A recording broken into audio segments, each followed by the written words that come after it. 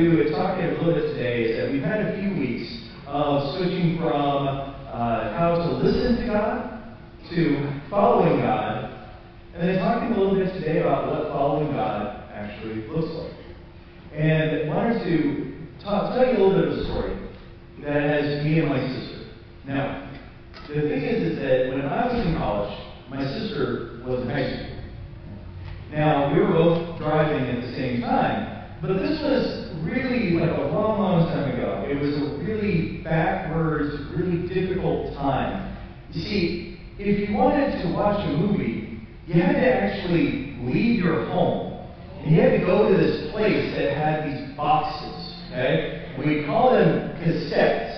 And these things, cassettes, they had like tape that would play like movies and stuff. And so you would take them, you'd have to go to the place that was called a Blockbuster, I think was the name, and you take them from this place, this store, and you put them in another box called a VCR, okay? And you actually had to rewind them. It was very strange.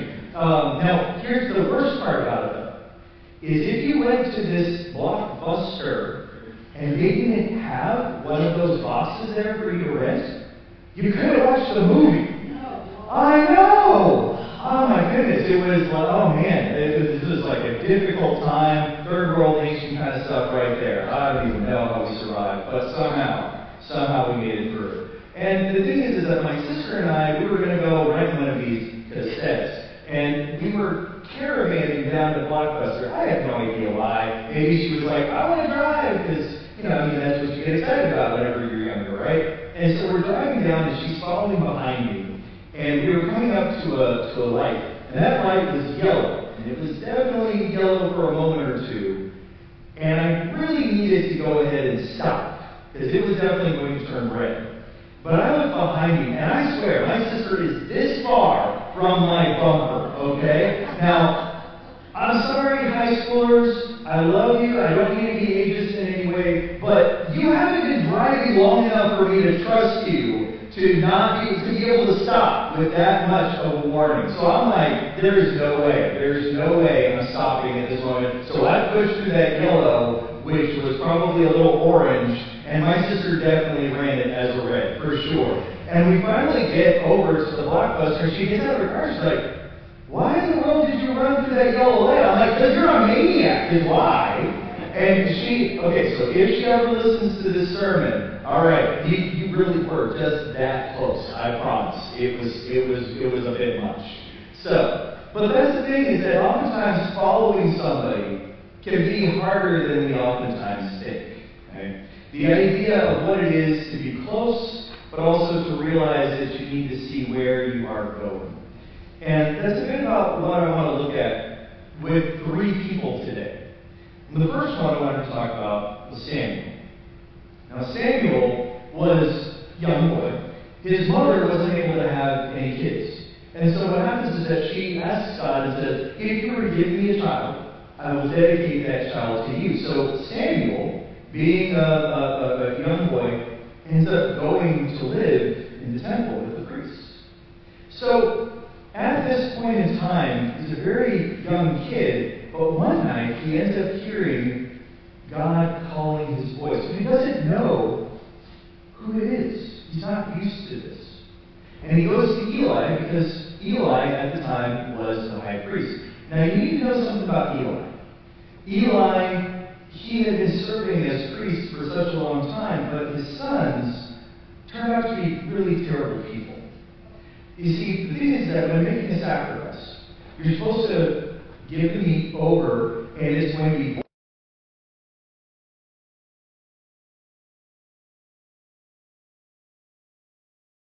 wasn't good enough for Eli's sons. Instead, you see, this was back in the days when there was no such thing as cholesterol, so you could eat all the fat that you wanted and it didn't matter, right? That's totally how it works, right? Cholesterol didn't exist before the last century, right? Okay, yeah. Well, with it though, is they were like, no, you got to give us some of the meat in advance so we can roast it, the good fatty parts. Like the part that you're kind of like watching it drip from the barbecue, right? The part where you're like, I shouldn't eat it, but I'm totally going to. Yeah. That was the thing, is that they were saying, no, you have to give us that. And so not only were they sinning against what God wanted, but they were causing other people to feel like the sacrifice, the offering is not important. God doesn't matter, because you can take whatever you want.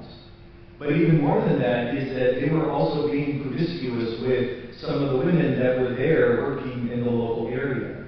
They were setting a terrible example with the offerings, but also with their own personal lives. And God had told Eli, this is not acceptable, and your family is going to be cut off from the priesthood. But there is Samuel, this little boy, and he's hearing from God, and Eli realizes that that's who's speaking to him. He says, go hear what it is and say, Lord, your servant is listening. How scary is that? To realize that God is working and speaking in you. And it's up to you that you're supposed to listen. Then what's even harder? God tells Samuel to tell Eli that his family is being cut off.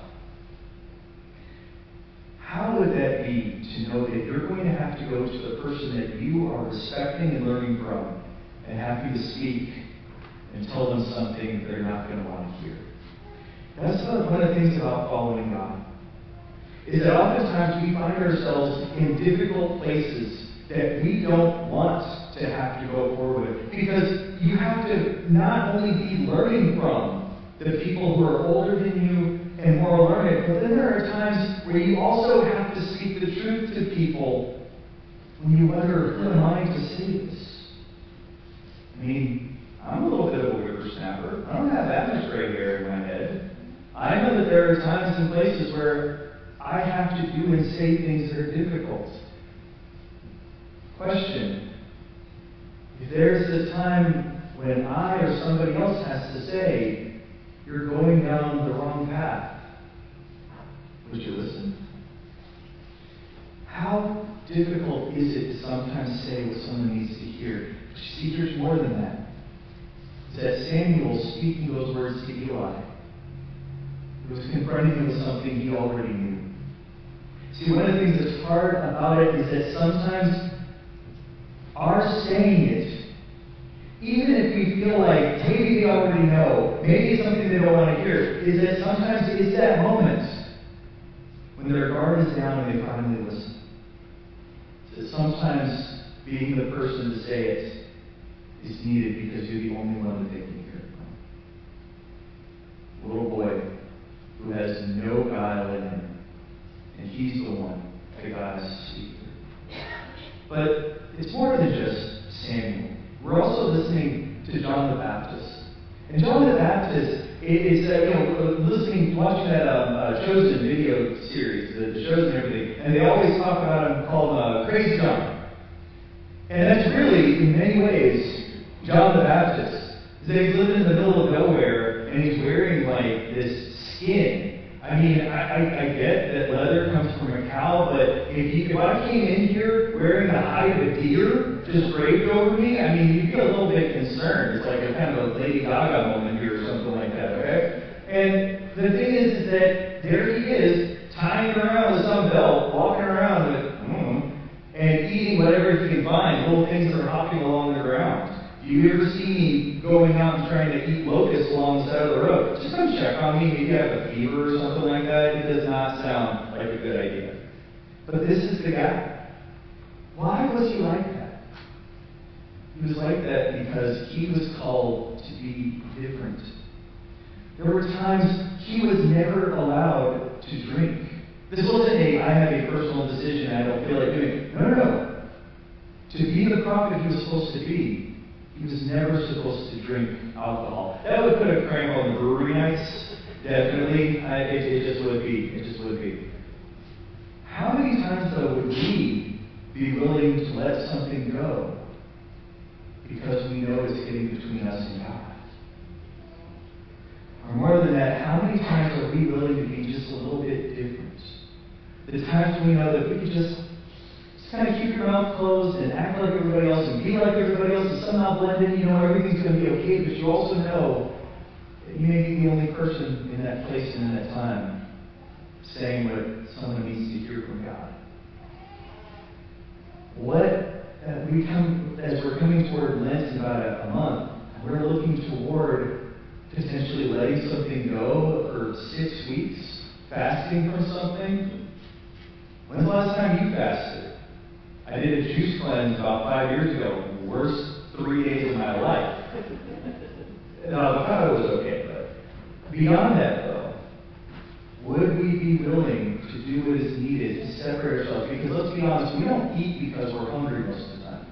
We eat because we're bored. We eat because it's there in front of us. We eat because somebody marketed it to us really, really well. We're driving down the road. Ooh, that looks good. I'll just drive over here. How many things do we place between us and hearing from God? That also then leads to the person that John was pointing to, our third person, Jesus. See, there are two parts that I want to point out about Jesus. One was being baptized by John the Baptizer, and the other part was his going out into the wilderness. See, here's the thing, is that Jesus, he's saying to John, I need you to baptize me. Imagine your hero coming and asking something of you. And all John is able to say is, no, I'm supposed to be baptized by you. And Jesus says, no, this is how it's supposed to be. This is the right way to do it. Because now he's instituting the entrance into the kingdom for both Jews and Gentiles. This is the beginning of how others will be brought into the church. He's supposed to get it started. And isn't that the case with us oftentimes? Is how many things do we think about that we say, I don't really need that. That's not really something, I don't really need to go through this part. We do that with so much of our own studies, but also even our accountability. The times when we know that we need people in our life to hold us in check. Not just to check on us to make sure we're okay, but also say, hey, that probably wasn't the best idea. Not because they're angry at us or they hate us in some way, but because they genuinely love us. But so many times that we don't think we need that. So many times when we back away from our groups and classes and the people that we need the most, or even more than that, what about the times whenever we are stepping in and saying, I don't need to do this because someone else did it? I keep asking Linda, it's like, do you have enough people for the food bank? And that's the thing with it, I'm happy to go. I just want to make sure that everybody else has spots to go in. Because I'll go some other time. But there are so many times where we say, you know what, I don't need to do this, somebody else is going to do it. Like we have people who take care of the grounds here. And they do a great job. And it's amazing. And I'm really glad we have them doing it. So then, does that mean that we should never have a work day? We should never come here and take care of things ourselves? Or maybe we pause and say that if we did, we might talk to each other more. It might be good to get out there and work with your hands, but also to physically connect with the place where you worship. Because we're spending so much time in our heads saying, oh, we don't need to do that. Instead of saying, no, but we get to do that. And I want to lead that also to what Jesus is doing in the time of the wilderness. You see, the temptations always struck me as strange. What's such a big deal about bread? You see, this was also back whenever carbs didn't exist, so there were no gluten-free diets or anything back then. Okay, if you loaded up with gluten, you just loaded up. But with it, though, is we end up seeing that Jesus is being tempted to make these stones into bread. Jesus is out there for a reason. We don't know what it is that the Spirit is communicating to Jesus.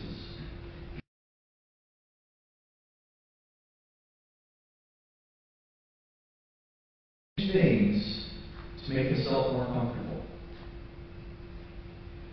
How many times are we tempted to change things just to fit and make ourselves somehow a little more comfortable instead of asking what God is already doing at that time?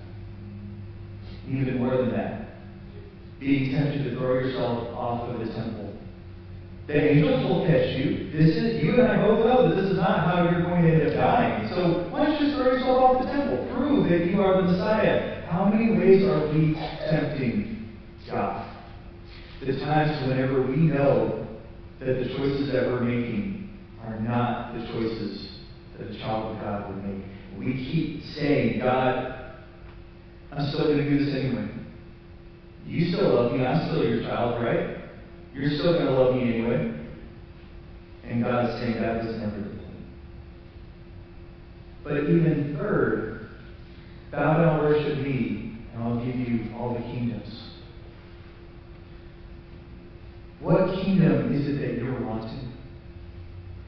What is it that you believe you're meant to have or to do or to get to, and you catch yourself doing whatever is needed to get there? Whatever it might be, that whether it is fame or it is money or it is safety or it is love or whatever it might be, and you're going to give up whatever is needed to get there. And Jesus says no. Because in reality, he's going to need to give up himself. That's in so many ways where we find ourselves. You see, we end up looking at what it is to follow God, and we keep waiting for the times when, okay, I feel complete peace about this. Everything feels like this is exactly the way it's going to go. When in reality, all we're doing is just saying, well, that's the easiest way. So I'm going to hope that that's it. And yet God is calling us to take time with him. To let go of the things that distract us. To spend time in and among the people who are going to draw us closer to him. The times when we say, I don't need that, being the very times when he's saying yes to you. What is it right now that you realize has been pulling you away? What is it that you've been running away from because you think it's just a little too hard or a little too much? And then pause and ask, yeah, but is this the direction that God is leading me? See, that's the thing, is that following is not easy. We can oftentimes end up taking the prideful way. Let's be honest, our kids and our future and the ones who are younger than us, if they do all the dumb things that we did, maybe they do, maybe we just don't talk about them very much. And sometimes we're afraid of saying, hey, don't do this, knowing very well, yeah, I did that. But that's the thing about God. That God does not place us here to speak truth because we've got it down perfectly. God calls us to speak truth, saying, I'm just as much of a sinner as you. And I'm telling you what I know God has had to say to me.